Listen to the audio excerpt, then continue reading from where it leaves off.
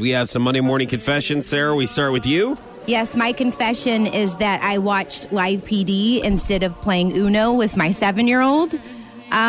This was, I believe, on Friday night. I'm right in the middle of the live action, okay, on Live PD. And for those of you that don't know, Greene County's on there. So I love reality shows anyways, but when it's like my people and my streets and stuff like that, I like watching.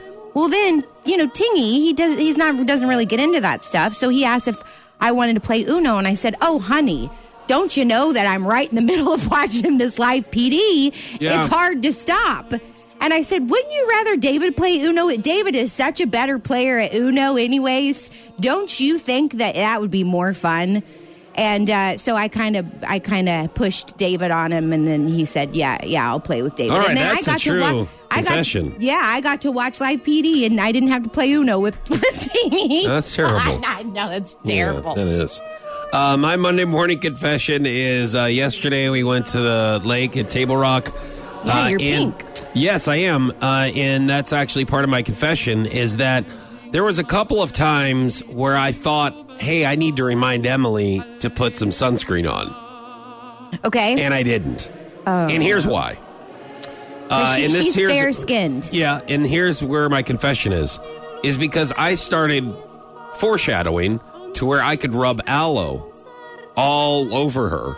All over her blistered body. Yes. That's hot. Well, that's where this backfired.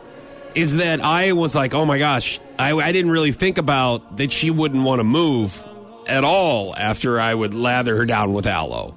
So, like, when we got home, I'm like, oh, here we go. And she's like, oh, my gosh, I'm so burnt. I'm like, well, there's some aloe under the sink. Guess I'm going to have to put some aloe on you. And she's like, oh, good, because I can't move at all. And so I put aloe all over, and she goes, this feels really nice. I'm just going to lay down for a while because I don't feel really well. Oh, no. So I was thinking, I'm like, oh, man, if she gets a little, pink or burnt a little bit, I'll put aloe down and just get to spend some time, a nice evening with her. And that didn't work out so well.